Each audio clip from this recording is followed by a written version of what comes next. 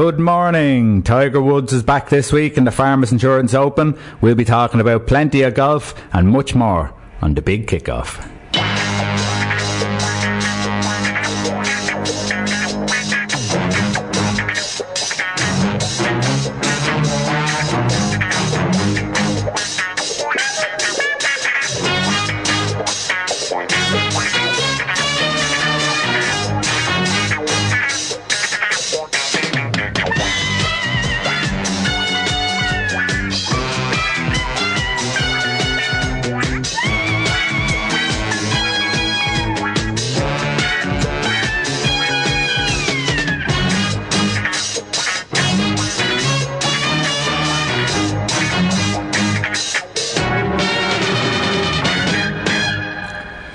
Good morning, it's the 28th of January 2018. You're listening to the Big Kickoff on Liffey Sound 96.4 FM.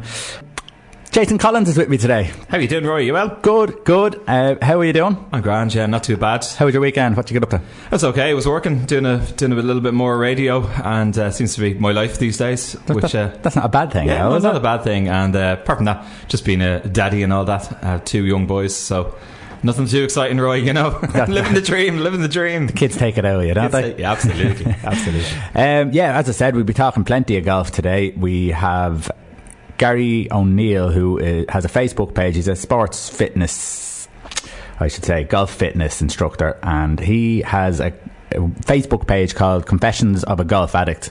He's about 40,000 golf followers who follow him, so it'd be interesting to see what angle he comes from and I suppose what he wants to achieve with the page. Of course, there's football galore. You can't stop talking about the transfer market and stuff like that. Jay, who do you follow? For me sins, follow Liverpool. You follow Liverpool, of course you do. Just replacing David Bogle. Well, just to give a bit of balance, obviously, to the evil that comes from him. And of course, then we will do. We have a little clip that we meant to play a few weeks ago, and I put it up on our Twitter account. Kind of really wanted to play it, and I haven't got around to it, so we're going to play it today, discuss it a little bit, and we'll see how we get on. Jay, our first song that we have today, what have we got? Yeah, they're a new Dublin band. They're called Carms. That's K-A-R-M-S, and they're a thundering indie rock 4-piece from Dublin. They're brothers Colm and Stephen O'Loughlin. They're brand new, young lads in their early 20s, and they're completed by a couple of friends, Danny and Jay, and they're going to be playing a gig on Whelan's in February 24th to support their brand new EP called River. So this song is called River, and this is Carms.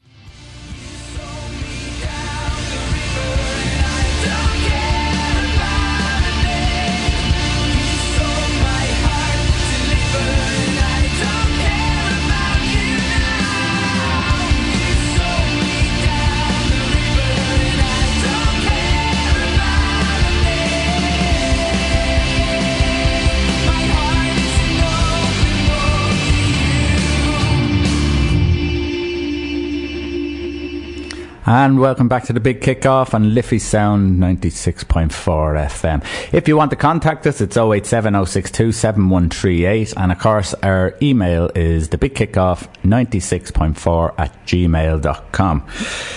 Jason, I think there is no other way to start than Liverpool. Yeah, of course, yeah. Did you see the game last night? I seen the game last night. Go on, tell me what you thought. Well, same old, isn't it? Inconsistent Liverpool, you know, flatter to deceive. Somebody told me, like, we beat City and then we go and lose against Swansea, 20th place, and then we go and lose against the Baggies. West I think they're 19th place. So it just goes to show you, doesn't it? Sometimes you think, does Klopp really know what he's doing? Do the team know what they're doing? You know? Yeah. I looked at the first half of the game.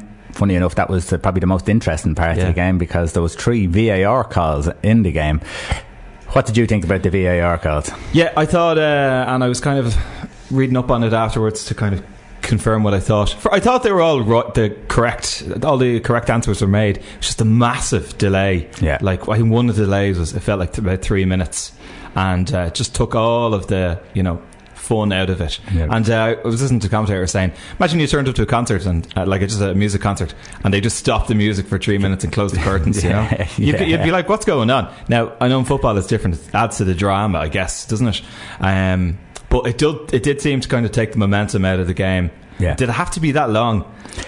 Well, looking at the replay and the commentators looking at the replay, they called it on the first view of the replay. So if the commentator can call it on the first view, why do they need 5 and 6 views to make? Now, I know they're under fierce pressure, and especially with a video replay. If they don't get it right with a video replay, they're, you know, they could actually lose their job or be demoted or what have you. So maybe there's a lot of pressure there initially. So maybe I suppose you have to maybe leave it for a month or two and just say, listen, we'll see how it goes. But it took far too long. And as you said, it takes that. If you scored a goal, you want to go over, you want to celebrate with the fans, throw your shirt in, whatever it is. You'd be looking over, not sure, going, should I celebrate? You're looking behind you and you see your man making the box sign and going, oh God. So, and then when you do score, then it's taken over. So, it's in its infancy, so we'll see how it goes with that.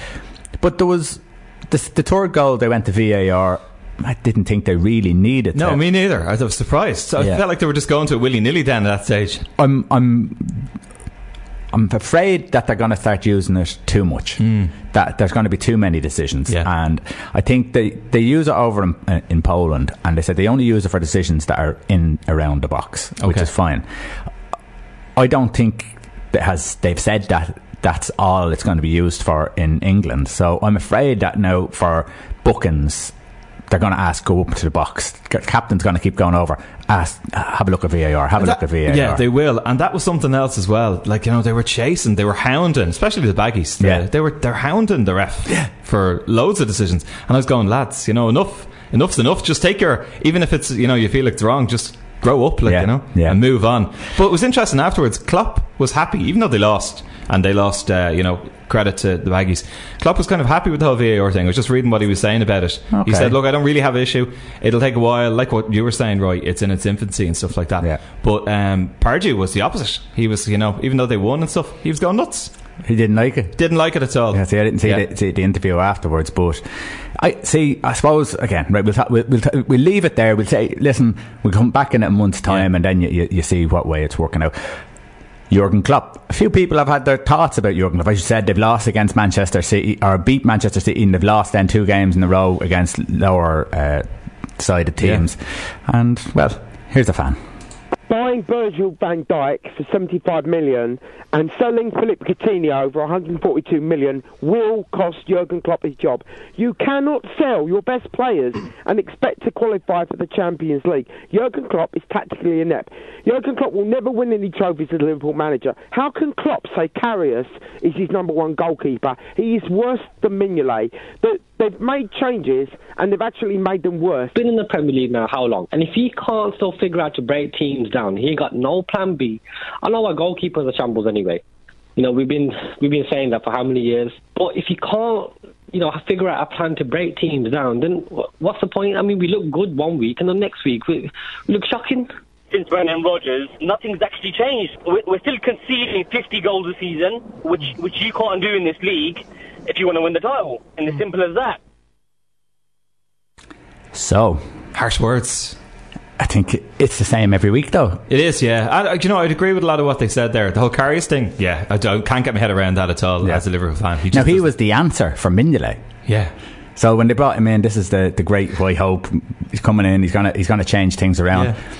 He looked feeble when he came in. He looks afraid. He looks like the confidence isn't there. It's ever. No, and the confidence not there. He's not feeling it. Yeah, and if there is a mistake, then he's feeding off the nerves of the crowd, and vice versa. Yeah. So there's a very nervous situation there. Yeah, big time. You can see it straight away, can't you? It's palpable. So that's a problem straight away. Yeah. They need experience there. They don't need youth now. No, I think they will, but I can't see it happening until the next transfer window. Why does it take so long? I don't know. It took so long for them to get Van Dijk in, to get a good, decent centre.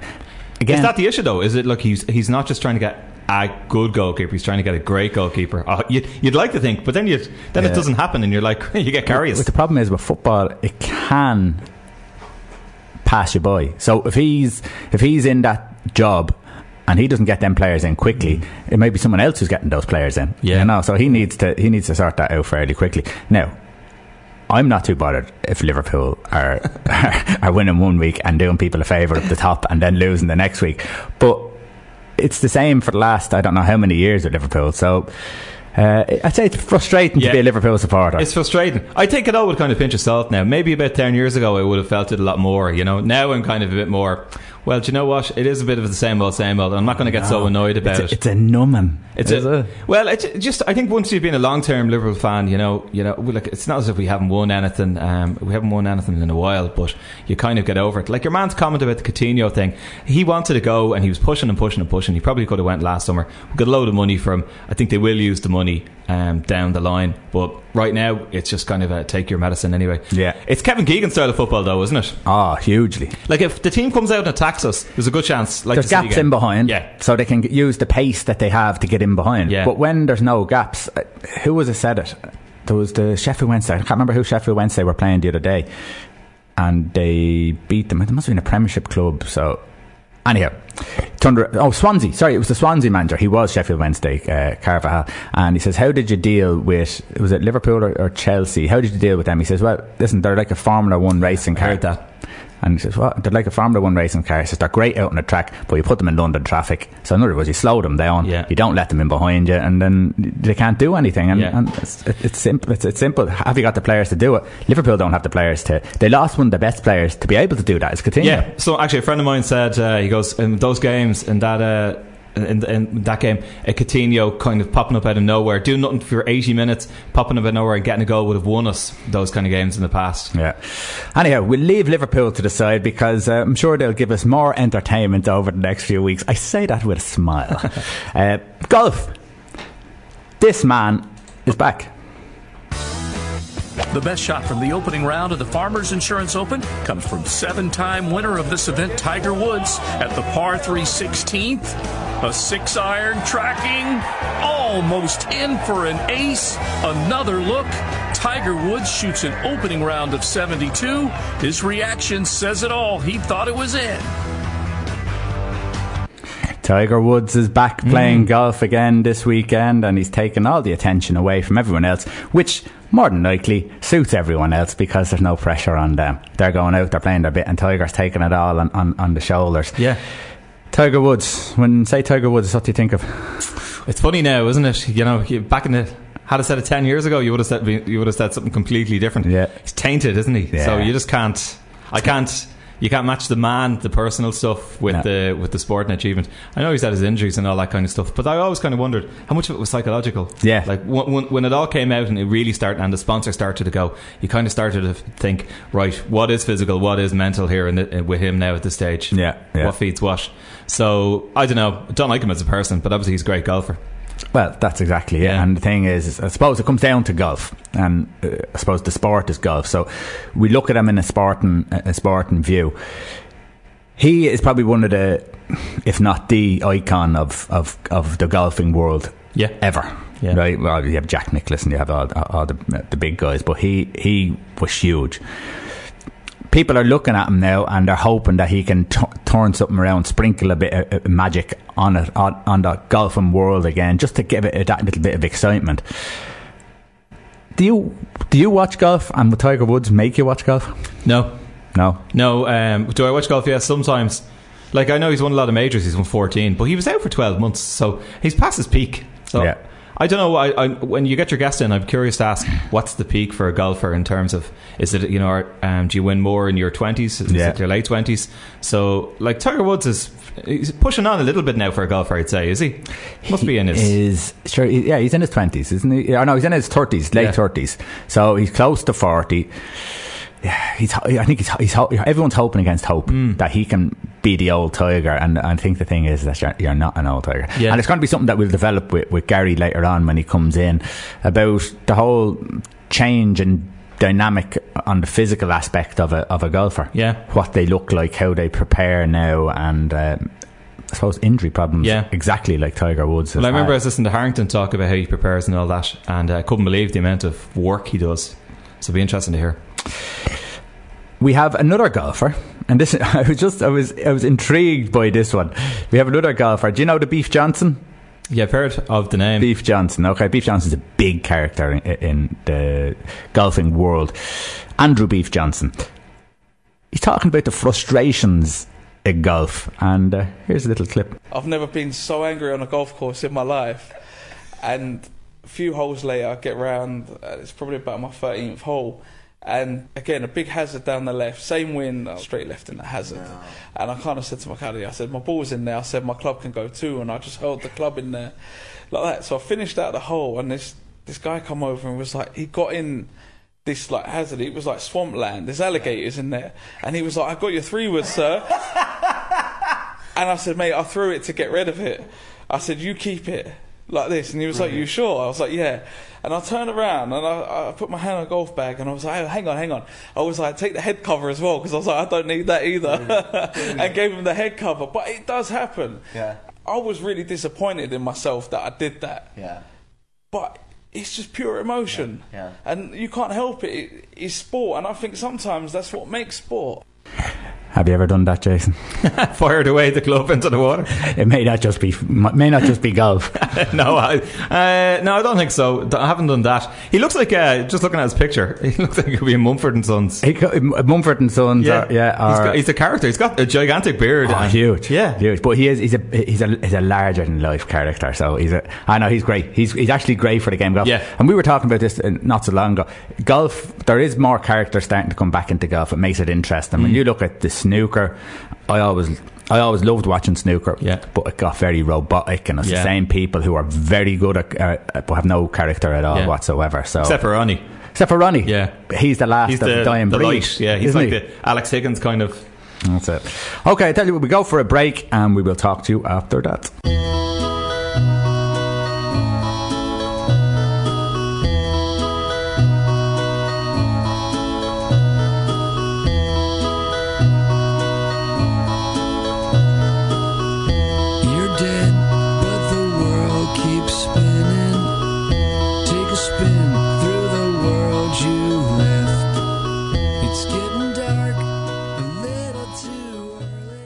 And welcome back to Liffey Sound 96.4 FM. You're listening to The Big Kick-Off. Roy Shanahan and Jason Collins here today. Again, 08706271138 and The Big Kick-Off 96.4 at gmail.com. If you want to hear us on... what is it called, Jay? Instagram. If you want to see us on Instagram, sorry. You do not. Facebook and Twitter is The Big Kick-Off 1. Have a look out for us and see what you think. Now... we put this up on Twitter about, I'd say it's about 4 or 5 weeks ago, and I never got around to talking about it, and I've wanted to talk about it for such a long time. It's a brilliant discussion with Frank Lampard and Chris Sutton take part in it about the perils of youth football in England. It's probably not just England, it's probably everywhere. And it's about how, I suppose, young players are being taken, given the dream of football. And I passed this on to you last night, Jay, to have a quick look at. What did you think, briefly, before we have a listen? I thought it was interesting. I thought it was a kind of discussion you wouldn't really see on any of the other football programmes. Yeah. I thought they all had kind of interesting points. Having an author on lent it a little bit of a kind of a heavyweight kind of credence to it. But in fairness, Lampard was really into it. He was into it, and he's seen it all before. So, and as he said, even before he was playing football, he grew up in football, so he's seen a whole lot of that before. I'll tell you what, we'll play the discussion, and then we'll talk about it after. So Mike is with us because there's a really interesting documentary going to be on BT Sport tomorrow evening, Sunday evening at 6:30, called No Hunger in Paradise, and it is the documentary about the fascinating book that Mike wrote and investigated about youth football in this country. I watched it and I thought it was fascinating, and I sort of finished it by thinking, well, you highlighted some really serious issues with youth development in this country, but at the same time we're winning World Cups at youth level. So is our youth system in this country in good health or not? I think if you look at it, what I tried to do was investigate the power of the dream, and the dream is embodied by the success, unprecedented success at international level that we've had this summer, but also the price of the dream. You know, the success rate is 0.012%. So what happens to the rest of the boys? And that was, you know, are these they're commodities in many ways. I was interested in the way that parents dealt with their own sense of responsibilities in that, how clubs, you know, use the system for their own ends, how an industry has basically taken over innocence. And that was the thing that I wanted to look at. In overall terms, if you look at them technically, you've seen them at Chelsea, Frank, in terms of the technical ability now of the young players, it's improved immeasurably over the last 3 to 4 years. But what I also wanted to do was just let's look at what happens when the dream dissolves. Parents was the big takeaway for you from watching the I watched it as well, and I took away parents because my nephew plays. And I'm fortunate because I came from a footballing background, so I grew up kind of aware of stuff. But I think parents now, from what I know at Chelsea, it's not the same across the board, but they're made very aware of the pitfalls for their sons, whether they're 8 or 12 or 14. The probabilities they won't make it. And then I think the parents seem to me to take on this kind of different sense of normality, where all of a sudden my boy's going to be a superstar, and then they wonder and they're complaining when the boys have been let go by the clubs. And I agree the clubs do have a duty of care, but they're also clambering for this massive contract for their boy, and then they cry their eyes out when their boy is let down and goes down a different path. And I just think that parents have to go, calm down, everything, go and play football at your club, educate yourself, work hard at school, play another sport, have another interest, and then if it all does come, the 99.7% or whatever it is, they have a backdrop. And I saw it and I thought, Kieran Bywater? Kieran Bywater at West Ham, yeah. At the end of the documentary speaks brilliantly, because he's actually gone through this whole process, and at the end of it he goes, if I could go back I would have done all these things to broaden it, and I wouldn't have maybe have had the virtual breakdown he seemed to have. Academy football is a brilliant people watching business, because you can actually get among the parents and you just earwig them, listen to them, and you see the envy, you hear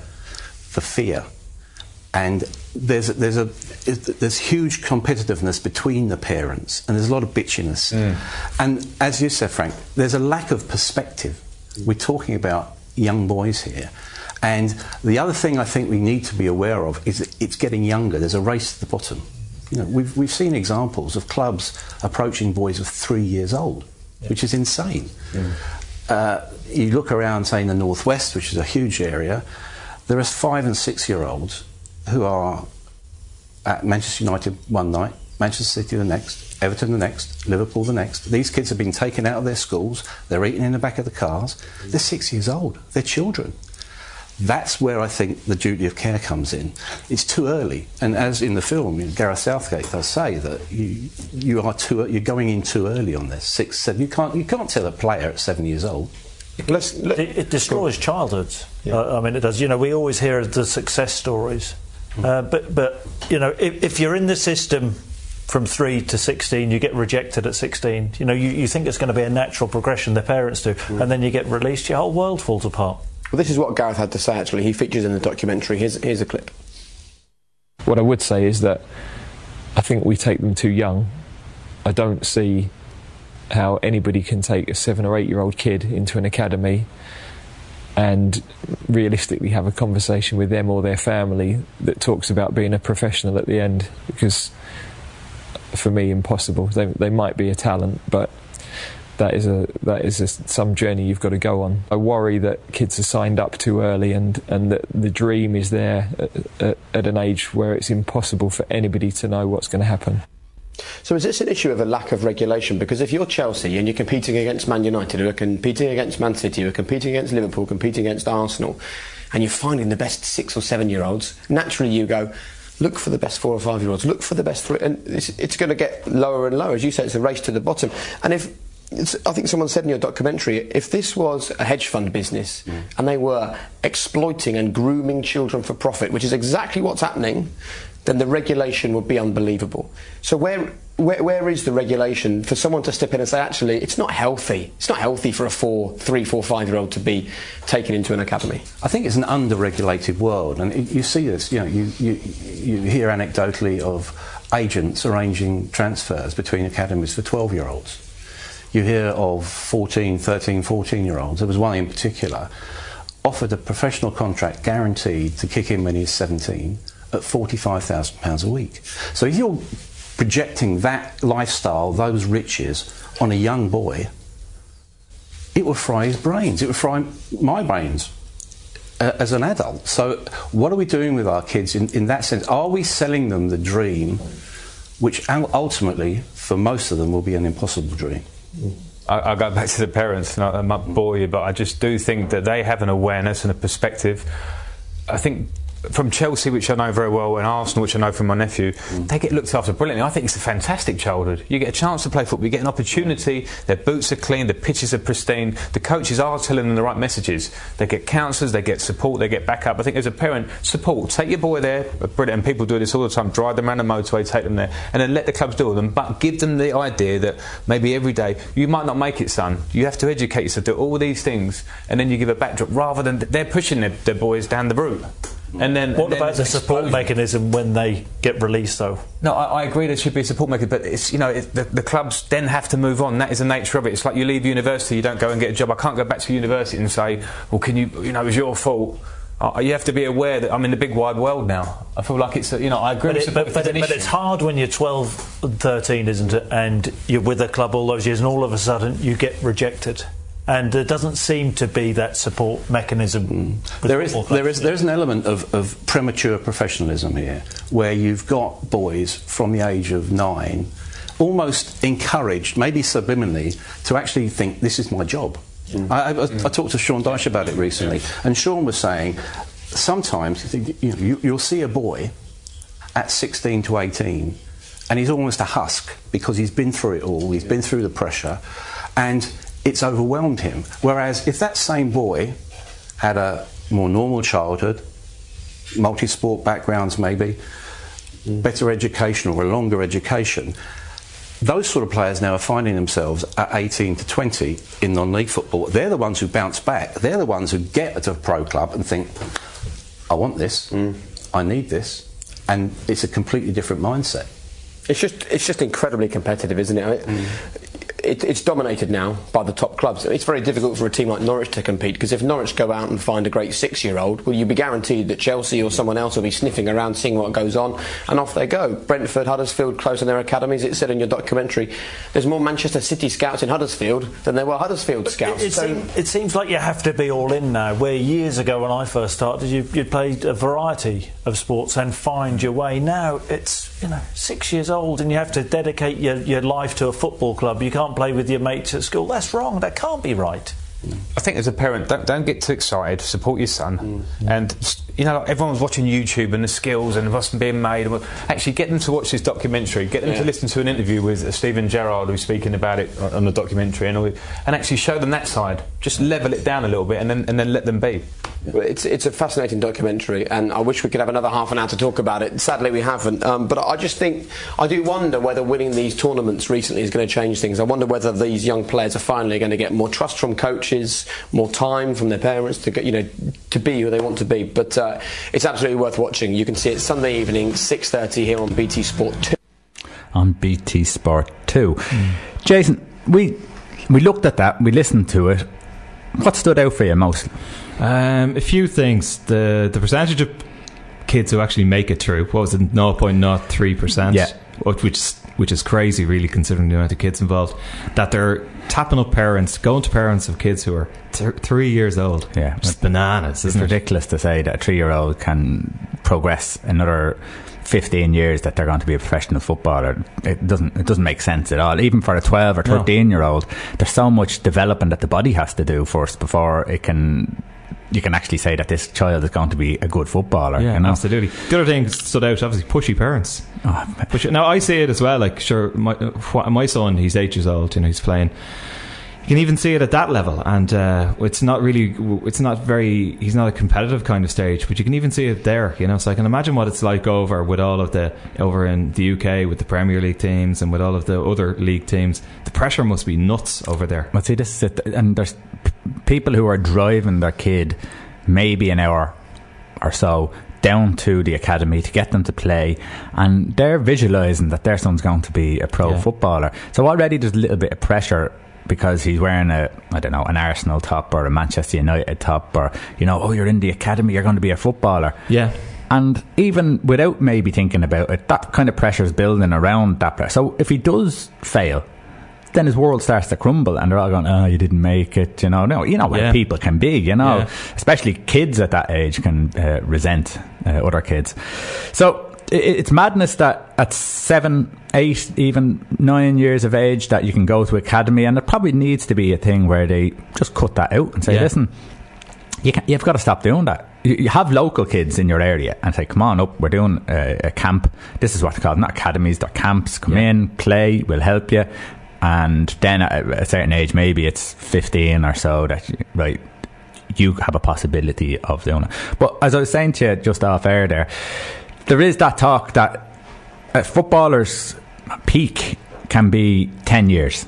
So whatever age you start, I suppose, really coming on the scene, that 10-year gap then. So if you're 19, it could be 19 to 29, and then either side of that you haven't made it, you haven't come to your fulfilment, and then at the end of it you're sort of drifting away. We've seen it with Wayne Rooney playing 16, hits 27 or 28, and he gets that little bit of a fade away then, because he's been in the game so long, and it must take it out of you, Absolutely. And the other thing I was kind of thinking, just on the whole kind of burnout thing and where it leaves, like the guy is very interesting, but I'd love to see a kind of report into we kind of surveyed 100 kids, 100 teenagers who didn't make it, and what happened to them over the next 10 years. So from the bit they were dropped, to what happened in the next 10 years. Because I know, naming any names or anything, I know at least of two. One guy became addicted to gambling, another guy became addicted to drink.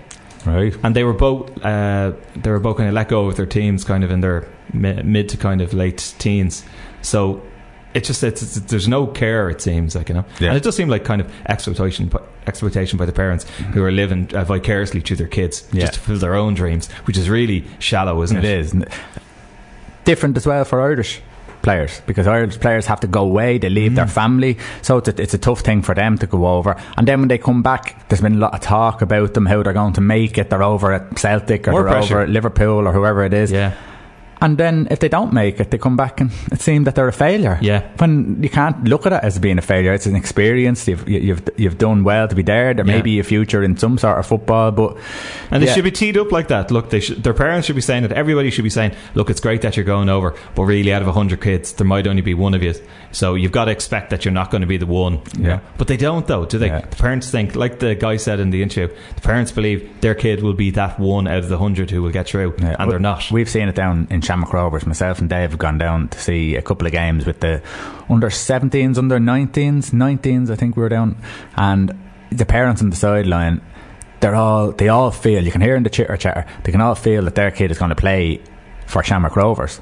Now Shamrock Rovers is a full-time team now in the League of Ireland, but they feel that their son is on the path to professional football. You can hear it in what they're talking about, what they're discussing. The chances is that out of a squad of 16 there, one or two may get into that team, and the others are gone. How do they deal with that? How do kids deal with that? Not just from Shamrock Rovers, but they go away. How do they deal with that? Some of them go out of football altogether, which is a shame, because it's such a good thing to keep you on the straight and narrow as well. All sports are. Anyhow, we'll have that discussion again sometime. We might actually, because I had thought about this before, we might actually get people in who have had that experience, have gone away, and how it's dealt with them. We will look at that in the future. That'd be actually really interesting.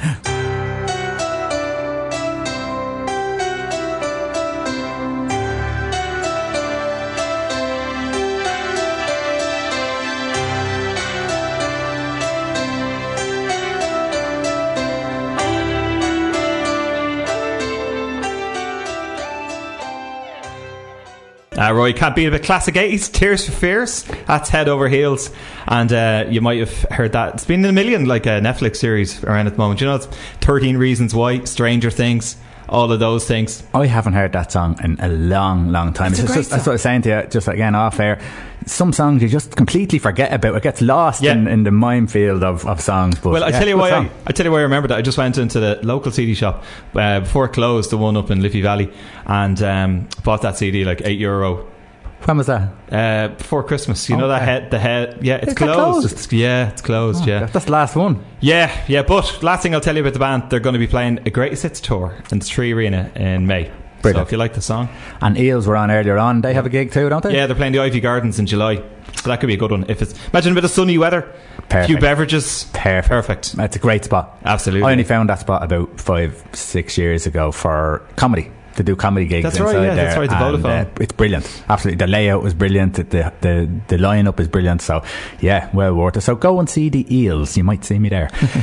Transfers. You had I didn't know this, and I seen Sky Sports have it up straight away. You heard a rumour, and it seems to be gathering some momentum about Eden Hazard. Paul Merson, the oracle of information, that is Paul Merson, turned around and said that he's 99% sure that Hazard is going to leave Chelsea, and that a bid is going to happen from City for 150 million. But now, like, you can't not believe. Look, it sounds crazy, sounds mad. But then again, if Coutinho can go for 100 and whatever, 140, Arsenal let Sanchez go to United. I can't understand. I can understand why they wanted to get. They were getting a good replacement in Mkhitaryan, in fairness. So maybe it makes sense for them. But to let your best player go to a rival in the league, and when you don't need to sell him to a rival in the league because you're not desperate for money because there's so much money in it, it just doesn't make sense to me. I can understand if Real Madrid, who are probably desperate now to start selling or to buy in players, because fourth place, Bale, Benzema and Ronaldo aren't quite doing it. As you said, fourth place, 2 points behind fourth. 2 points behind fourth. Now they beat Valencia last night 4-1, as you said, two penalties. But they're looking for players. They're talking about Lewandowski, they're talking about Hazard. I thought someone else, can't think who the other person was. But they're going to splash out. They have to. It's a terrible season for them. So I think Man City will have a rival. They will. When it comes to, and don't forget about PSG. Like, if they'll always pop up if there's a big player going, or if they can sniff around. It wouldn't surprise me if Ronaldo leaves in the summer and goes to PSG. It'll make PSG a whole load of money. I don't know if Ronaldo will perform, but if they have him for a year and he does something decent, great. I mean, it's the French league. There's a slight inferior standard in France, so they're not playing the Swanseas in the West Brom. You don't think Mourinho would have a good chance of getting Ronaldo? I don't think he'd want them. Really? I'm fairly sure that I don't think he'd want them. He's 33 years of age now. He has Lukaku in there. He has. But he wouldn't see him as an there. Abramovich kind of replacement down the line, like, you know. Ibrahimovic. Yeah, even. I don't think so, because I don't think he has much legs left in him. Albeit he's still a really, really good player. But I don't think they would have to buy him for big money, because they're not going to let him go unless it's big money. And do Manchester United want to spend huge money on a 33-year-old, nearly 34-year-old? I just don't see it. And Ronaldo says he wants to stay at Madrid because he loves the club and the city. It is a great city, and the temperature and all that, it would suit. It was his dream move. So why would he want to go anywhere else? Would you want to go back to Manchester? Drizzle. Today's weather forecast. I wouldn't want to go to Manchester if it was sunny. Another deal that I was looking at there, Brighton. I don't know if you know Joua from Leicester he has a Premier League medal, of course, because Leicester won the league and made everything a lot more exciting in the Premier League, and he's been in and out trying to get away from Leicester for a while, and I think he went on strike a little bit for a while. He got a new contract. See the striker guy? Big He's tall. the Argentinian guy. Yes, I know him. Doesn't look out. He doesn't look ungainly kind of striker. No, he has probably an Argentinian slick back hair I don't know, maybe that's a bit of a generalisation. But Brighton are looking for him. They've been looking for a striker for a while, and it'd be interesting to see how he gets on. You look at strikers, it's the toughest spot to get quality. If you have a striker, look, Jermaine Defoe for years, he went, that's why Bournemouth took him on. He just puts a ball away. He kept Sunderland up single-handedly. You need a striker. Now Joua he's not a goal a game man, but he has his pluses, so he might just fit the right budget. Like, let's be honest, if you got €10 million, you're not going to be able to get a 20 goal season man. You might get a 8 or 9 goal, and then that might just be enough to keep you. Exactly. We had rumours Chelsea are looking for a striker. And we've had rumours of Peter Crouch, Andy Carroll. Bizarre. What's going on? Well, the fact that they're actually looking for a certain type of player who is tall, and it's to signify a longer ball game to signify that they want to get into the striker early and build off him. Yeah. I do know that that's the way he has played anyhow. So the fact maybe that they got Morata in. I think he had a couple of knocks. He's been in and out of the team, so it hasn't quite worked. I thought he was electric at the start, and then he went off the ball. But that's it. I think he got a couple of knocks and then came back in and hasn't been as prolific as he was. But then I think Eden Dzeko, they were talking about him, another tall centre forward, good finisher. So right, that sounds more like it. He's more clinical. I mean, Peter Crouch has done a great job in the Premiership. Andy Carroll, injury. No, total. You can't. You just have to rule him out from. You can't seriously consider buying Andy Carroll. Yeah, Andy Carroll nearly took over the Darren Anderton sick note award, but now they're talking about Giroud from Arsenal.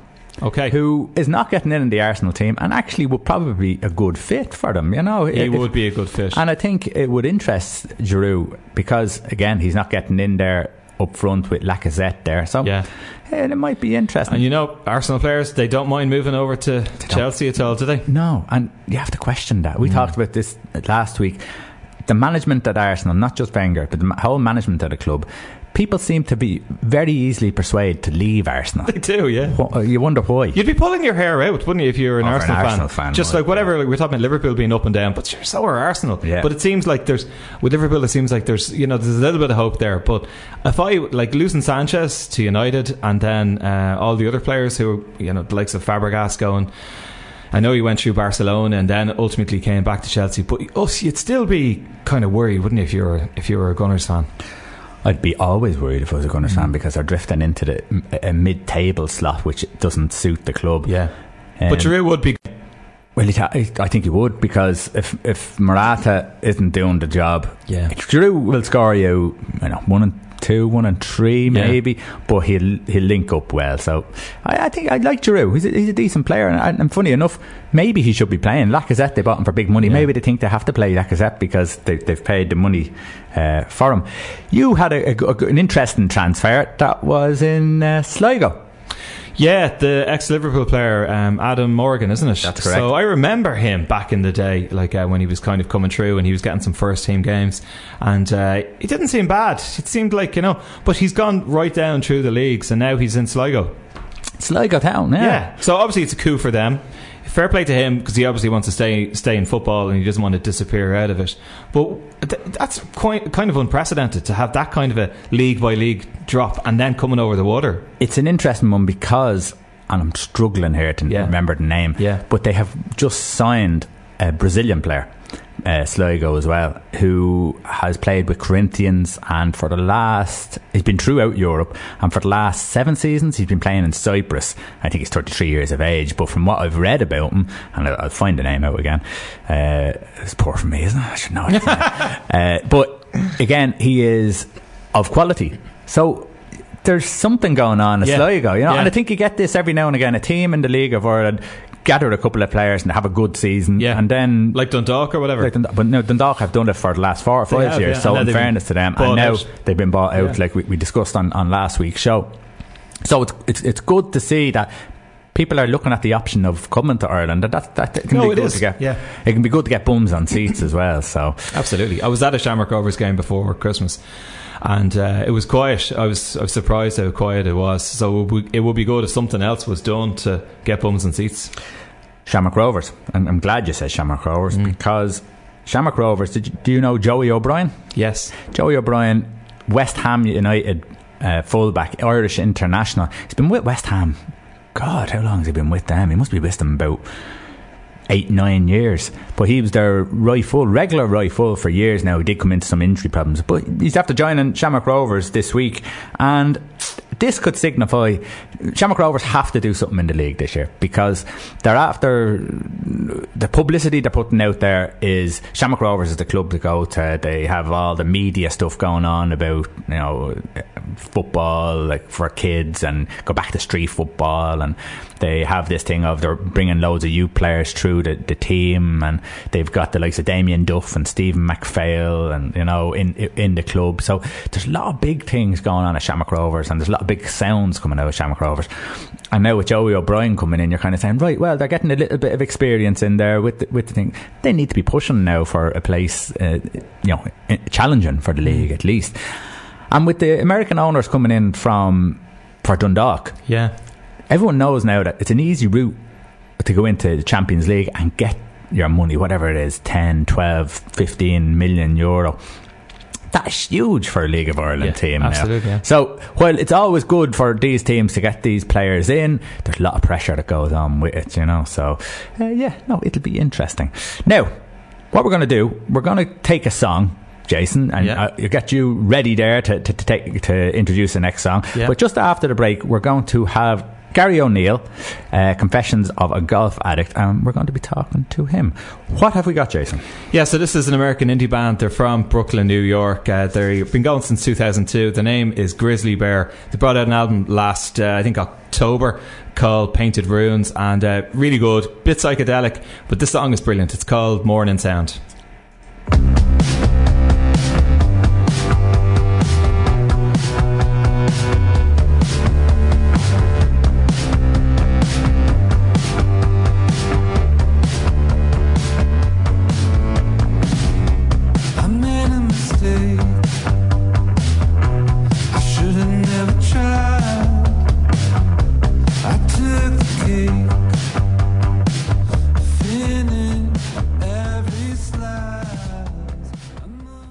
And welcome back to the Big Kickoff on Liffey Sound 96.4 FM. Joining us in the studio is Gary O'Neill, who is a golf fitness trainer. His Facebook page, Confessions of a Golf Addict, has almost 40,000 golfing followers, and we have him in to talk about all things golf. Gary, welcome to the Big Kickoff. Thank you very much, Roy. Listen, Gary, tell us about your golfing background. When, I suppose, did it first catch your attention, and when did you get hooked? Probably around about 1989, sometime around that time. Used to watch the Masters on RT2 back in the day. The family would be in one room, I'd be out in the other room, sitting there watching my golf. Is it not a golfing family now? Not really, probably more GA. Well, back in the day anyway, my dad's from Kilkenny, Carlow area, so he would have been into his Gaelic, but he liked it, but it was more me, to be honest with you. So what age is that you started getting 10. hooked into it? 10. I would have been 10. What lured you into it? What was the attraction? I don't know. I just saw this golf course and and the sport, and I was just wowed by it. It was just the Masters. Golf back then wouldn't have been on TV that often. No. Let's be honest, it was hardly ever on. And it was kind of a luxury to get to watch it once, maybe twice a year. That and the Open, that was really it. And I just watched it. Nick Fallow, back in the day, Nick Fallow was the guy. He was world number one. So that's where it came from. Well, of course, I grew up probably similar ages. I grew up around that time, and it would have been Nick Fallow woosing them at that stage. Who my favourite was Bernard Langer. I just don't know why. It was just something about Bernard. I like this cool, calm, ice cold, calculated look on his eye. Brilliant golfer, still a brilliant golfer at his age now. The Masters just grabs everyone's attention, doesn't it? There's something about it. You know what I mean? It's the aura about it. It's the only major that's on the same course every single year. You know what I mean? It was built back in the day, and it's, even for the golfers, even for the professional guys, it's the one tournament they would love to be able to play year on, year out. Because of what it is, and it's I know it's great now when you have the likes of it used to be Tiger Woods golf and Rory McIlroy's golf on the PlayStation and stuff like that. People got to know a lot more courses a lot more intimately, but because it was on the telly so much, Masters, Augusta, the ins and outs of nearly every hole. Everyone knows. So the fact that everyone knows the ins and outs of the hole doesn't make it any easier. It's still such a challenging course. I've been fortunate enough, I was actually there last year. I got to go last year, and it's only when you're there that you realise how difficult a course it is. The rough, let's be honest, the rough isn't as bad as a lot of courses. 30 pounds is on right now. And the rough is tough there. But it's just the length, the greens are insane. I've never seen greens like it in my life. They are just insane. The undulations, the heights, the angles that you got to come in from high to low or low to high, it's just bananas. One hole that fascinates me, it's down the Amen corner. It's not the par 3. What's the one just before that? It's the 11th. The 11th. Par 4 11th. I love that hole. I think it's the angle that you come in at the green. That it's such a challenging hole. You can, and especially when they have the flag at the back. It's such a challenging hole, whether to go for it or whether to play safe. Were you down at that? I was, yeah.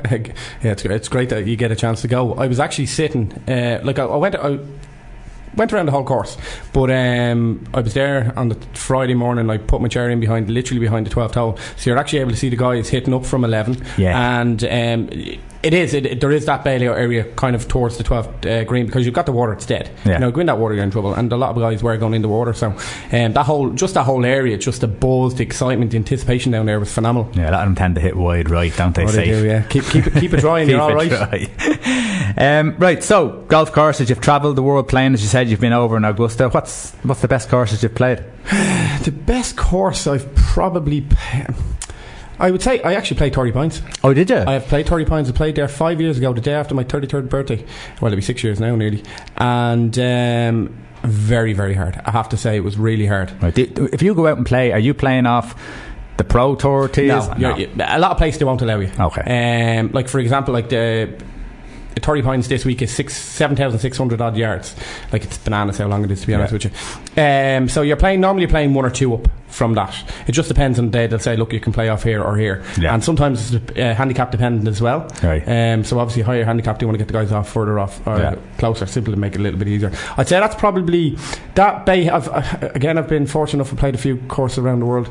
That Bay Hill or even PGA National down in Palm Beach now. Okay, so you said you played in Sawgrass. Is that I did. Correct? I played Sawgrass. What's the 17th like? 17th is water. 17th is all water. 17th is all water. I managed to hit the green, but I didn't manage to keep it on the green. As daunting as it seems. Would you believe you're thinking about it for a few holes beforehand? Right. You know, it's in your mind, because I think it was going down. I can't remember what hole, maybe 14. You can actually see through the trees, and you can actually see the whole setting of it. It is phenomenal how it's set up. Because when I was there, it was pre-tournament, so they were getting it ready, getting all the hospitality up, and you're taking a little peek over, and you're like, okay.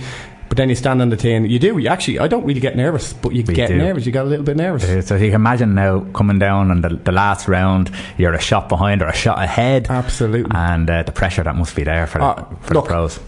As they always say, if there was no water on that hole, it'd be the simplest hole in golf, because it's only 120 odd. I think we were playing about 129 today. We played it, but generally speaking, 120 odd to 150 odd. It's an easy hole, but you just stick a load of water in. It's a whole so psychological, isn't it? It's unbelievable. Funny enough now, because it's the reason why I love golf. I don't get to play enough because I put so much energy into football and maybe radio and stuff like that. So I don't get play enough golf, and I love to, and I love the game. So the most I've got to golf lately is, again, as I said, maybe you play a bit on PlayStation. We used to play against my dad, but it used to be on years ago when the Mega Drive was out. Sega Mega Drive was out. That's a while ago. PGA Tour Golf was on it, and we knew that course inside out, and the 17th was as daunting then. I might say that pros wouldn't have even had the sweat coming out of them like we used to have then. But that par 3, brilliant hole. What about worst, scary, odd golf courses? Links. I have to, I wouldn't have been the biggest fan. Well, I don't mind it now because I'm better, but when I first started off, I was playing off 23 handicap. You know what I mean? So I wasn't a good golfer at all, and I used to not like links. Because you're offline a few yards and you are pretty much dead, and if you don't have a decent game, it's very hard. Like, for amateur golfers, links golf is the ultimate test. Right. You know what I mean? Because that fescue grass, it doesn't matter how much there's run on those fairways. If you're off target, you're in that, you're hacking it out. It's not that easy. So I would say definitely links golf was not my forte, even though I was a member of links golf for nearly 2 years. But so how did you build yourself up from 23, 24 down to what, I'm back out to 8. I was down as low as 6. Okay. A lot of work, to be honest with you. A lot of work, a lot of lessons, a lot of fitness work as well. You got to work on your body just as much as you got to work on your golf game. Practicing hitting thousands of golf balls in the range, working on my short game, practicing my putting, things like that. Yeah, from the love of it. It's hardly a chore. Listen, 7 days a week, no problem. Yeah. I hear a lot of people who play golf and they'll give out about their game. They're like, oh, I'm not playing well, and the next week they are playing well, and there's a big huge inconsistency there, and I played the 4 holes in the back 9 that were brilliant, but I can't understand why. And it comes down to practice. Do you practice? Do you go out and no, I don't really have time. And so it does come down to if you're not putting the time into it, you're not going to improve. Absolutely. Simple. Like expectation over reality. You know what I mean? At the end of the day, people go out and play golf week in, week out.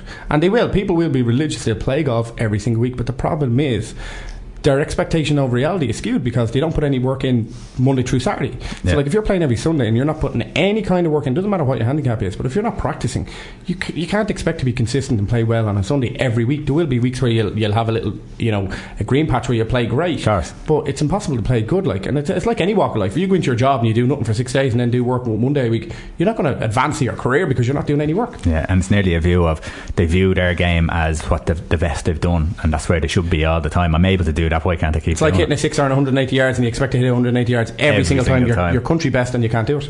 So I suppose, I'm guessing you're the golf addict. You're probably crapping in your pants with the excitement of looking at Tiger back at golf this week. Is it a good thing, or is he going to disappoint us, I suppose, with our own expectations of him? It's hard to know. Sure, you can just see it all over social media. Like there's the Tiger lovers, the Tiger haters. I am a huge Tiger fan. Like, to be honest with you, he would be probably my only sporting hero. And I've played a lot of sport and watched a lot of sport over the years, but I love everything he does for golf. Taking away his personal life and everything he's outside of it, it's his golf and what he's been able to do. Because I wasn't old enough to really appreciate Jack when he was around. Yeah. It's hard to know. Like, at the end of the day, I've watched him the last 3 days. His short game has been out of this world for the fact that he hasn't played in so long. Still trying to hit off the planet and still all over the place. Will it improve? I can't see why not. Yeah.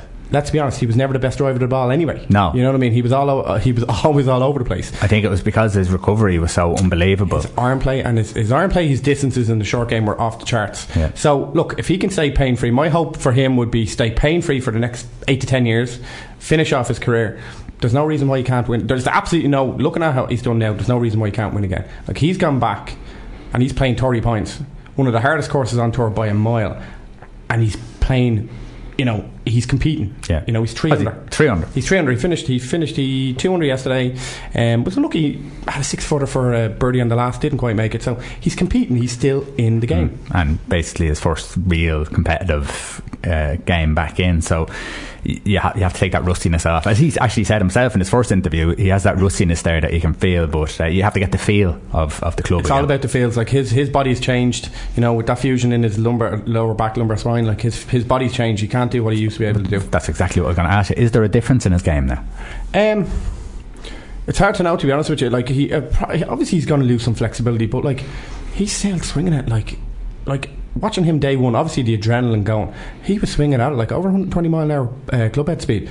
That's you get very, very, very few amateurs that will ever even entertain that club head speed. Yeah. And this guy's had all the injuries he's had, all the surgeries he's had, the recent one, the spinal fusion, and he's still swinging it at that speed. It's pretty insane. Yeah. Your job, yes. Golf fitness trainer. Yes. So what does it entail? Describe what you do and how you help golfers who will seek you out. Yeah, so I've been in the fitness industry over 21 years. In terms of the golf fitness side of things, I've been doing that for roughly 15 to 17 years. And what I do is I'll take a golfer, bring him into my personal training studio, and I'll do a functional movement screen. So I'll basically do a screen. I'll screen certain, pretty much all different parts of the body to see how their body's moving in relation to the golf game. Yeah. So there's various different screens will show up different problems within their swing mechanics and within their game, because at the end of the day, golf club is only an extension of your body. Yeah. You know what I mean? It's attached to your hand, which is attached to the body. So if you've got muscular imbalances within your body, you're going to have issues with swinging the club consistently. You know what I mean? That's not to say you can't play good golf, but it's all about consistency. So what I'll do is I'll bring somebody in, screen them. There's about 13 screens that I do. Then I'll give them back the results and say, look, this is where you're at, this is where we need to get you to, and then I'll program out a workout for 6 weeks and bring them back in, rescreen them and go again, and just keep getting them. What we're trying to do is we're trying to get their body working and moving efficiently enough so that they can play consistent golf. Yeah. So is your are you looking at just the mechanics, and then if there is something more than mechanics, so if it is actually a problem, so I don't know, maybe tight muscles or something, that flexibility that they need to do you help them out, or do you guide them somewhere to help them out? No, that's what I do. That's exactly what you do. Everything physical as well. Like, unless it's an injury that's beyond my realm of experience or training, which tends to be, that's the case, because that's not what I'm training. I'm not physio, I'm not a physical therapist. I'm a personal trainer, I'm a fitness trainer. I'll work on mobility, stability, balance, power, strength, core. That's so all the facets of the golf game. So what you hear about the guys doing on tour, that's basically what I do. Great. Okay, well listen, the courses, club heads, I suppose the paychecks are bigger, but the most obvious change to pro golf is the way that the players look, right? So I suppose it's a very generic look now. They're all muscle, they're all very toned and slim, athletic, you know. So there's a bit of a debate. It's a gym debate. Some people are saying that people going to the gym, golfers going to the gym, especially the pro golfers, sometimes I suppose it's leading to injuries and problems. What's your side on the gym debate? Is there too much in it? Is there, should there be less? What do you think? My opinion is there shouldn't really be a debate, to be honest with you. Yes, you can build yourself up, you can get injured, but you can get injured walking across the road. You know, guys were having back injuries and injuries back 30, 40, 50 years ago. But because now the guys are doing more fitness training, they're looking after their bodies, it's being brought to the fore. It's because they're doing something that wasn't, universally done back in the day. But if you look at, for example, Freddie Couples' back is just in such a bad way. But he wouldn't have been doing the weightlifting that the guys are doing today. The reason why the guys, they do lift, but that's to protect themselves. If you're swinging a club at 120 mile an hour, 115 to 125 mile an hour, multiple times, hundreds of times, thousands of times per week, you need to protect that body. You need to make yourself more flexible, stable, balanced and stronger. If you don't do that, you will get injured. You have more chance of being injured than you wouldn't be if you didn't do anything. Is there a case that, I suppose, former champions, take Tiger Woods for example, David Duval, those type of players, and even recently I suppose Jason Day and Rory McIlroy, that the way they've gone about going into the weights, the way they've gone too heavy too soon, that it's challenged their game then, and the slump has come about because of it? No, I wouldn't say that. Look, these guys have trainers. The trainers know what they're doing. There's no way a trainer with any kind of experience, and these guys would have the best of the best, let's be honest. They're not going to have a trainer who's going to make them do something they can't do before they can do it. For example, you wouldn't get a person who's never trained before in their life say get up and run 5 miles. Because they're not going to be able to do it. Your body can physically not do that. So it just wouldn't happen. It'd be very, negligent of a trainer to ever do that to anybody in the first place. Look, people will get injured no matter what you do. Again, you can relate it back to the training, but is it that they're swinging the club so hard, so many times per day, per week, per month, that is aggravating something that could be there? So there will be people, let's be honest, there will be people saying, oh, it's the training, but without the training they wouldn't be able to swing the club head the way they are. They wouldn't be able to hit the ball as far as they would, but they wouldn't be aesthetically in the shape that they're in right now. Again, with that, golf is about feel, isn't it? So if you're a club, a lot of it is, and I know the power thing, it's people are hitting it longer now. They have to hit it longer because it's the competition. And as you said, there's more force, so there's more, I suppose, pressure on the body, and you do need to be able to maintain it. Is the case though that when it comes down to it, yes, power is great, but your short game, the feel of a golf club, will still always be there. The feel will never change, but if you look at it, of course, they're getting longer. The guys who are longer tend to win most.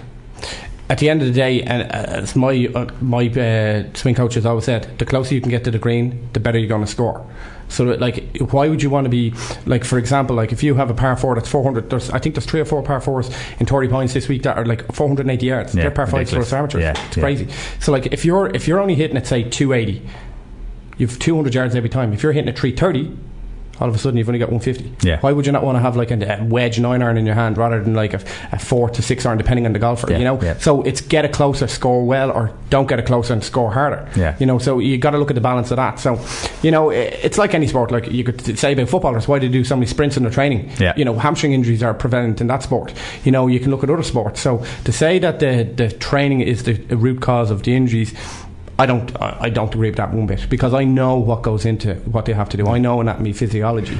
So you look at it then, it's like any other sport. It's gone a bit more professional, as in looking after yourself. and you're going to get an injury or two. And I suppose with the calendar, is there a lot of pressure on them with the calendar? Calendar nearly goes all year round. The best of the best now. The guys in the top, they pick and choose. They pick and choose. They have a schedule. What they want to do is they want to peak for the big tournaments. Yeah. Simple as. They'll pick a schedule that gets them obviously to peak for the 4 majors, the players, TPC at Sawgrass, the Players Championship, and then the WGCs, because top 50 in the world can only really play all them. Then after that, then they'll pick schedules to work on. The guys who are lower down, who are say fighting for the cards around 125 on, that can be difficult because you're going to have to play more tournaments. Yeah. So it's hard to say, but like it really just depends. Okay. Right, well, we're going to go to a break and we'll be back with Gary straight after. You're listening to Liffey Sound on 96.4 FM. And welcome back to the big kickoff. We have Gary O'Neill in with us today. Gary, I suppose we'll talk about sports in this country. A lot of sports we talk about failing in them because we haven't got the facilities to develop players and in the relative sports, but it can't really be said about golf. We're blessed with amazing golf courses. So should we really be producing more major winners? It's all relative. You gotta, we've a small population. Yeah. At the end of the day, like we do, we're punching above our weight. Are we? I personally think, yes, it'd be nice to see more guys on tour, but you got to look at it this way. They're the best of the best of the best. They're the top 1%. You know what I mean? And we have had, over the last many decades, guys up there winning majors, winning multiple tournaments per year against the world. You got to look at it. That's the way I always look at it. Yes, we can be insular and think, oh yeah, Ireland should have more better players. We have lots of golf courses. You have 7.2 billion people in the planet. Yeah. You know what I mean? We have north and south. We have had major winners pretty much every decade for the last number of decades. So I think, yes, you could say it'd be nice to have more guys on the main tour. On the main tour, but you've also got like the Challenge tours, the Europro tours, and the various tours around the world. That would be 1 or 2 steps down. But getting them, it's not easy. Like, I've seen it. I've seen guys trying to get on tour. I've trained guys that have tried to get on tour. It is exceptionally hard. Yeah. These guys, I read a statistic there some stage last year that if you want to get on tour, you want to be having a +3 handicap. If you want to make money on tour, you want to be about +6. Yeah. So think about it. Your club, your local club is par 71. You're having to shoot 75 or 65. Yeah. When you're playing it. Yeah. To shoot level par. Level par. Yeah. So you think, what like say in your golf club, how many juveniles would you have in your golf club? We've loads. 50 to 100, I'd say. Okay. Somewhere around that mark. We've had a lot of influx. We've done a lot. I see the guys, they're doing a lot of work to get the children in, which is great. Coaching? What coaching from the tour. So what way, I know from a football process, what way the coaching works throughout a football thing, it takes many years going through different levels, and there's different aspects of the game that you have to develop at certain times. What way does the coaching sort of structure work in the golf? I'm not going to say I know 100% how it works, because I don't, and I'd be lying if I said I did, but I do know Jeff, who's the main pro down there. He would organise workshops with the juniors a lot. Like, for example, I was down getting a lesson off my swing coach, Tyke Harrington from Harrington Golf, and Jeff was down there with, I'd say, about 10 juniors, somewhere in the region of, say, 10 to 12 years of age, and they're working on short game, and they're consistently down there. In fact, Tyke, my swing coach, has actually donated and sponsored the junior golf in the club this year. Yeah. And at the end of the day, the only way forward for any sport is get it at grassroots, get it at the kids, get them involved, get them addicted like me, and let's hope they play for the rest of their lives. Is there more distractions now than there was when we were younger, that it's very easy not to have the focus and love of the sport as much as, or is that just us looking at rose tinted glasses at our past? Well, no, I'll be honest. A big thing I've seen over the last 10, 20 years, not enough kids out playing sport. Yeah. Not enough kids at home. Whatever they're doing at home, whether it be on computer games or just not playing sport. Social media, massive problem. I see it. I often go up to my father. He only lives a few minutes from me. We've lots of green area. We used to be out playing sport morning till night, every day of the week. Yeah. nothing. I mean, I remember I drove up there last summer and I was shocked to see no kids out. Now obviously it's a lot more mature area, but there's still families out there, lots of families. So I'd say it's not just other sports that would take from golf, it's the fact that kids aren't playing as much sport.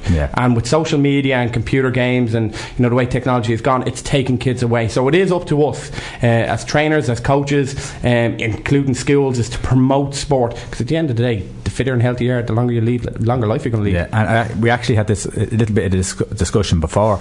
Schools have such a big role to play, and when you look at schools who have Monday to Friday, they have 2 sessions of PE for maybe an hour, 45 minutes. It's surely not enough. It's getting short to work at your dynamics and let your body develop, and flexibility and the whole lot. And you do see a lot more kids who are just not able for it, who are puffing and panting and too easy, too quickly. And I think schools and the government and all have to start to look at it and go, they have religion 5 days a week. Why isn't your physical development an important feature? Yeah, look, the religion in schools and things is a different conversation for a different day, I suppose, but the biggest problem I see is definitely and I'm not going to blame the schools themselves, it's definitely whatever's coming from the top, but kids have bundles of energy, they need to be moving, moving. Having them sat down at desks all day every day is insane, in my opinion, especially younger kids. They should be up doing physical activities where they're using their motor skills, building coordination, building their bodies for later life, rather than sitting at a desk multiple hours a day, whether it be baby school or secondary school or whatever it is, and all they do is seem to sit down, and if they're lucky they don't. I see schools they're barely getting 20 minutes a week now. 20 minutes a week of physical activity is insane for a child, and I think it's not on, and it should be changed big time. That's my biggest gripe in society today. This is the perfect moment to bring on our big 3 cards, just as you're getting incensed. Right, so as you know, we give out a big 3. It's lately in the last month or so we've given out the big 3 cards as such, and we have asked Gary to, first of all, I suppose, under my skin card. We'll continue on your rant. What gets under your skin in whatever sport it is that you've decided? Well, it just happens to be golf. One thing that actually you could say about 3 or 4, but this one thing really gripes at me, and that's not being able to fix spike marks on greens. There is nothing worse. Now I do believe it, I'm pretty sure, and that rule is changing next year. I will double check it, but I'm nearly 100% sure they are changing that rule. But you've got a 4 foot, 3 foot, 6 foot, 7 foot, whatever length of putt, and you have a spike mark on the line that's going to the hole, and you can't touch it. Yet you have not created it, but the rule at the moment is saying it's improving your lie, it's going to help you. Well, if you haven't put it there, why should you not be 9 times out of 10 you're going to miss. If you go over the spike mark, it's going to move off. If you go around it up or lower, it's going to miss high or low side. It's interesting, isn't it? Because when you look at it, it's a contradiction, because if you have a plug mark, you're allowed to fix the plug mark. Absolutely. If your ball embeds on the green because you've hit a high shot and the greens are damp, some courses like to keep the greens a little bit of moisture in them, simply to help the amateur golfers, because if they're too hard you're in trouble, like links. You can fix it. But if you have this tiny little spike mark that's in the way of your putt, you can't change it, man, that just, I tell you, it drives me insane. Now the best thing is, I suppose it is good that golf shoes are becoming better in terms of what they are and how they work, but there are still people out there with metal spike shoes, spikes in their shoes, and it just that'd what are the regulations on golf shoes now? Course specific. Some courses don't allow spikes anymore because they do cut up the greens. Okay. Whereas now it's all soft spikes. Which is great. But there are courses that don't mind it. So at the end of the day, is it more? Would it be older school? Would they be wearing the spikes? It tends to be what you're used to. What you're used to. We all have a particular type of footwear we like to wear, a shoe or golf shoe, whatever. And it is that. Me personally, I go for comfort over anything. It doesn't matter what make the shoe is, as long as it's waterproof and it's comfortable, I'm happy. Yeah. Jason, golf.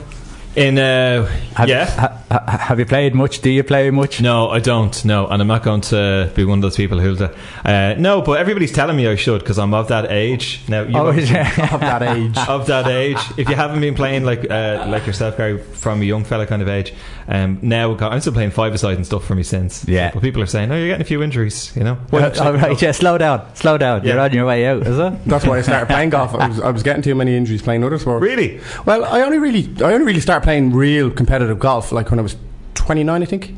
I'm 38 at the minute. So like throughout my youth, I boxed for years. I played Gaelic, I played soccer, athletics, I played American football. You know, I've played at a high level, I've played a lot of sports.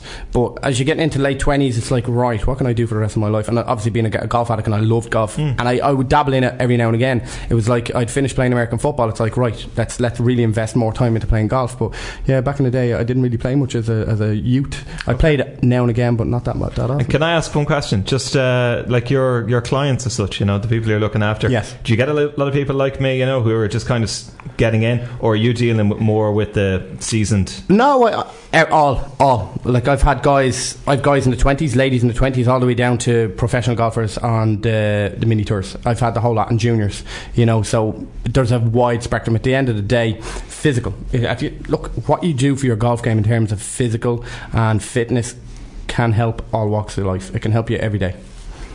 Okay, thumbs up card. VAR. Okay. I have to say, VAR has just come out in football. Unfortunately, my team in Liverpool, even after last night. Oh look, it was brilliant. It does what it says in the tin. It's like Ron Seal. It's great. At the end of the day, they're getting decisions right, and that is the absolute paramount. Yes, it's taken a little bit longer. Yes, Liverpool don't have a big screen, which they need to, I suppose, put in now. But the fact of the matter is, there was a goal disallowed because the player was offside. There was a penalty given because it was a penalty. Absolutely. It will get better. It's a little bit slow at the moment, but the fact that it's working, and I know it didn't help Liverpool, and Firmino missed his penalty, and we won't go on about it. But anyway, look, I'm fine. I'm over it now. I could talk about it all day if you want. I'm sure. Well, let's go. I don't mind. I'll take it on the chin. It's just I don't think Klopp really cares about the FA Cup. That's my motto. He probably said, lads, just put a bit of effort in there. We've got bigger fish to fry. Now, look, VAR, I think it's going to be a great asset to the game. It's been brilliant in rugby. It's been brilliant in tennis. It's been brilliant in cricket. Why not soccer? Soccer is a global sport. It's probably the biggest sport out of a lot of them. Yet they're so slow to act and change. Yeah, they just need to get a little bit more efficient. That'll come with time. Absolutely. I think the biggest thing is that the pressure that it's on, we were just discussing this earlier, the pressure that's on the referees now, because the reason why they're probably taking so long is that if they get it wrong with the addition of VAR, well, that they could be demoted, they could be gone. So there's a lot of pressure on the referee to make sure it's 100% right now. There is, but and you can see there'll be some decisions that will be 50-50. Well, they did say, I think they said it last night and during the game, it has to be clear and obvious. They have to make sure it's clear and obvious, or they can't change it. So like if it like the penalty instance, if that wasn't clear and obvious, that would not have been changed. Now it was clear that he was dragged back, let's be honest. No matter where you're looking from, you could be on Mars, it was a penalty. But so will they get them wrong? I would say very, very rarely. Simply because you have a guy back in some place, they were saying in Heathrow Airport or something, looking at it. You've got the guy and the referee looking at it. Two guys, and then when it goes into which I'm assuming it will go into the stadiums on bigger screens, they won't be able to get it wrong. It's just, I don't think so. I think it's going to be a 99.9% accuracy because it is technology at the end of the day. And they should be able to cut the time down sufficiently enough when there's, I suppose, a bit of confidence in it. 100%. You know what I mean? Okay, your puzzles card. Yeah, Speedway. I've never got it. Speedway is a sport. Like I don't get it. Like I like motorsports. I like there's very few sports I don't like. I mean, I'll watch anything. But Speedway, horse racing, I'm not a big fan of, and NASCAR. I don't get this drive. NASCAR especially. NASCAR and Speedway, I don't get why you're driving around circles all day. At least Speedway, it's only a few laps. NASCAR, it's like 200 laps. Driving around and around and around. Pit stop, drive around. Pit stop, drive around. Like, it's like what? Like I like Formula 1. It's great. I think that can improve in certain elements at the moment. But like, driving laps. I think with horse racing, even though you're not a fan, I can see the tactical elements of horse racing. You'll have a horse, you'll know what it's good at. Maybe it's good from leading from the front, and you have to get your tactics right. Maybe is he a good jumper? Is he not a good jumper? Whatever. There's loads of little dilemmas. But with, as you said, the Indy 2000 or whatever it is, and you're going around in circles, do you have to have a stronger left hand than a right hand? You know, it's very one way, and 100%. And I often wonder about the crowd. What are the crowd doing? Surely they can't be staring at the same car going round. They must be just getting out. They're drinking their faces off. That's what I say. I've been to basketball games in America. I've been to golf sport. Golf, they drink their faces off too, actually. And I've been to American football. They like to have a drink, and a lot of it. But isn't the beauty of American football and baseball that there's intervals in between, and they have the mid sort of section entertainment, and there's little things going on with the crowds, especially with the baseball, that they have 9 innings, so in between between each one. They might have something going on in the pitch, or something going on in the big screen. The NASCAR said it's continuous flow of cars round in circles. So, do you know what? We've been doing this for a good few weeks now, and that never came into my head. And I'm with you now. I can't. I have often thought of it. Maybe until there's a big crash, though, and then it gets interesting. Oh, that's it. Yeah, but then what did they do? They just sweep them off the side of the road, and then fix it and off you go again. Instead of 60 cars, it's 39 cars, and no, exactly. Yeah, we're putting that in. If this is room 101, it's gone in. Yeah. Okay, listen, you have a free Facebook private group that you've invited golfers to join in. What's it about, and how can I help golfers that expect to join? Yeah, so I have Confessions of a Golf Addict Facebook page, which, as you were saying, has just under 40,000 people on it. And then I have a group. It's a private group where we have a couple of questions we ask golfers upon joining, and we bring them in. And it's just sharing my knowledge. It's Fit Tip Thursday, which would be a fitness exercise that can help some element of their body. Swing Tip Saturday, which we've just launched. That's in conjunction with my swing coach Ty Harrington, and that's where Ty will talk about certain issues and common faults he sees within the golf game or within the golf swing, and then I will come in and show an exercise that I feel that can help that area. So it's just having fun. I'd be talking golf, talking Tiger, talking anything within the realms of golf is in there. It's not just about the fitness side of things, it's about the fun, the tournaments, players, etc. So that's pretty much what the group is, and it's just, look, at the end of the day, golf is great, let's be honest. And fun. That's it. Look, if you like it, you're going to find it fun. But yeah, for me it's all about giving back, because not everybody knows what to do. Like you hear, I see, obviously been in the industry for so long, generic programs for this, generic programs for that, whereas golf is quite specific. It's very rotational. You have to have good mobility in your hips, you got to have good strong core, which is your abdominal region down into your quads, and you got to be able to balance yourself, because there's no point in being able to swing a club at 100 to 120 mile an hour if you can't stay balanced. You need to have strength and power. So basically what I do is I give tips and give help and give advice on that side of things to people who can't readily come to me, because it is a global group and it's a global page. Yeah. If someone is not on Facebook, how can they contact you? info@thegolfcc.com is my email address. I have a phone number, 08688478443 for anybody living in Ireland. Okay. And yeah, they're the two best ways to get me. Okay, great. Well, I love the page. Thank you very much. I love golf and don't play enough of it. 100% don't play enough of it. I'd love to be playing more golf, and maybe as I get as old as Jason, maybe I'll start thinking about it. What are you trying to say? Am I older than Jason? Jeez, we're all in trouble. I think we'll go to an ad break, and after the ad break, I want to thank Gary for coming in. Thank you very much for having me. You've been brilliant. Thanks, Gary. The Facebook page is excellent, and continued luck with everything that you're doing. Thanks a mil. Appreciate it very much.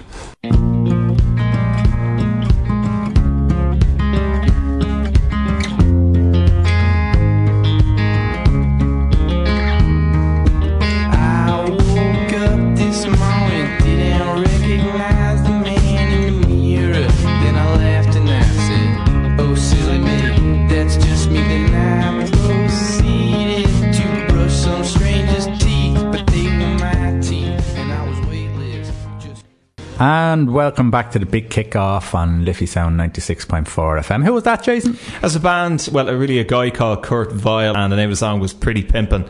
And he used to be in the War on Drugs band. They're pretty big at the moment. They're the one that sound like kind of Bruce Springsteen, Bob Dylan. Yeah. Anyway, I like that one. It's got funky guitar. Yeah, I liked it. I enjoyed it. We're nearly finished the show. So far, it's been going so good. Yeah. Ireland. Okay, the reason why we seem to always bring the Republic of Ireland football team up and Martin O'Neill up. Okay, now you had a couple of things you were going to talk about the squad, but just on the Martin O'Neill, did you see the Martin O'Neill interview with Tony O'Donoghue? No, I didn't. Oh, you didn't see it? No. It was after the Nations League. I did, yeah. The Nations League draw. So it was kind of he said he was verbally attacked. It got a bit heated. It got a bit heated, didn't it? It did. What's your take on the whole O'Donoghue-O'Neill thing? I can understand why O'Donoghue kind of went with that kind of tack. I think sometimes Martin O'Neill can get a bit, he got his back up very easily on that. I think he was well within O'Donoghue was well within his rights to kind of go down that line of questioning with him. So I was surprised, actually. I would have thought, Martin O'Neill, this should be water off a duck's back. But it just goes to show you the pressure goes all the way. Oh, even when it's not a pressurised situation. Yeah, he just went to, obviously it accumulated and he just had enough, didn't he? He was like, I'm going to fight back. In fairness, Tony O'Donoghue is doing his job. He has to ask certain questions. He has to ask what people are thinking. Like, I think I like him because he's asking the questions that the supporter is thinking. Yeah. And when they're being asked, it means that he has to realise that he's doing a job for the supporters.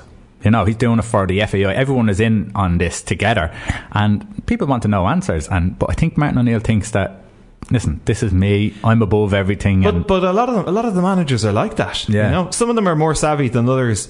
But I'm surprised at that, isn't it? I don't know. Maybe he's a little bit more old school than we thought he was. Maybe. I was going to play the clip, but I might not now. A couple of Irish footballers who are starting to come into the papers. Yeah, that. So the two lads that we're talking about, and really it's the whole Jack Grealish situation happening again, isn't it? Yeah. The Darren Rice lad, who is getting some games for West Ham. So he's coming into the first team. He's playing really well. Looks like he'll stay. He's going to be picked again for the next Premier game for them. But the thing is, will he... Now it looks like he's going to be called up by the English FA and he's going to go to them. Listen, you're putting in performances, you look like you're a good player, and if there's any way that he can play for a certain country, people are going to take interest. The only thing is that there's a World Cup coming up. How much of an opportunity is Gareth Southgate going to give to young players just before a World Cup? Yes, maybe attacking players who can maybe change a game and stuff like that, give him a run, see if he can cope with the pressure. Defensively, is he going to give the trust before a big competition? Maybe he wants to try. Maybe he will. Maybe I'm wrong. Maybe it's hope. Maybe I just don't want them to take our players. But I think the FAI need to act on that kind of thing as well, with the young lad who came on for Southampton. Yeah, the Nigerian lad, the Irish Nigerian lad. But he sounds like, I heard him being asked, you know, who do you want to play for? And he was pretty unequivocal, saying Nigeria. Oh, yeah. So, yeah, I didn't hear that now. Which is fair enough. Like, and that's okay. Like, he put his hand up straight away. That's obviously, you know, where his heart kind of lies. Oh, and he's played underage with Ireland. Yeah. So he's playing underage with Ireland, but he wants to play with Nigeria. But that's great, isn't it? It's refreshing. At least he's being honest. Yeah. So, but again, do the FAI have to look around and say, listen, can we help and push this guy to making a decision for Ireland? If there's allegiances aren't there, there's allegiances aren't there. A retirement. Daryl Murphy has retired from Irish international. He says he's 33 or 4, and he's saying, listen, what else can I give to the Ireland team? I'm not going to give too much more in my stage. He gave it his all. So it's kind of... That's bittersweet, isn't it? That's his lot, in fairness. Yeah. Again, we've got Wales and we've got Denmark in nothing exciting, nothing new. We've got trashed by Denmark, and in fairness, we got ahead of Wales in the qualifiers. What do you think? Do you think we can get through that, or is it going to be a sticky situation? Looking back with hindsight, and now looking at the games coming up, I don't know. You know, I personally, I'm not. Were you happy that he signed? No, absolutely not. No, I wasn't happy at all. I think he did his stint. He did a stint, and I think the time's up. And because he's getting so aggravated, I think it shows that maybe this is the time that he should go, because he's not enjoying it. Yeah, he looks like he's burnt out. Yeah, he doesn't look like he's enjoying it now. So if he didn't get the Stoke job, you know, so he's just kind of hanging around. Yeah. And you don't want that. You want someone who has the energy and all. And sure, we'll see. Anyhow, we'll see what way it works out. But hopefully, I will be cheering on the team nonetheless, no matter what. Absolutely. Who's in charge or what have you. Okay, Jay, we're going to leave. We're finished up. We'll come back to next week. Next week, we have a great show. We have the Irish Ice Hockey Association coming in. So that should be interesting to see what way they work, function. And I believe that they only have an ice rink at certain times of the year, which at the end of January, I believe they don't, and they have to rollerblade. So it's like a temporary one that just gets put down. The one in the point, I believe. That's a crazy way to... Isn't it? That's a no support. So we'll have them on next week, and hopefully we'll have another great show. What are we going to finish with, Jason? Going to finish with one... now this one, a bit Nirvana-esque. This is Bush and Swallowed. Do you remember this song? This lad was married to Gwen Stefani for ages, so here we go. Enjoy this. Warm sun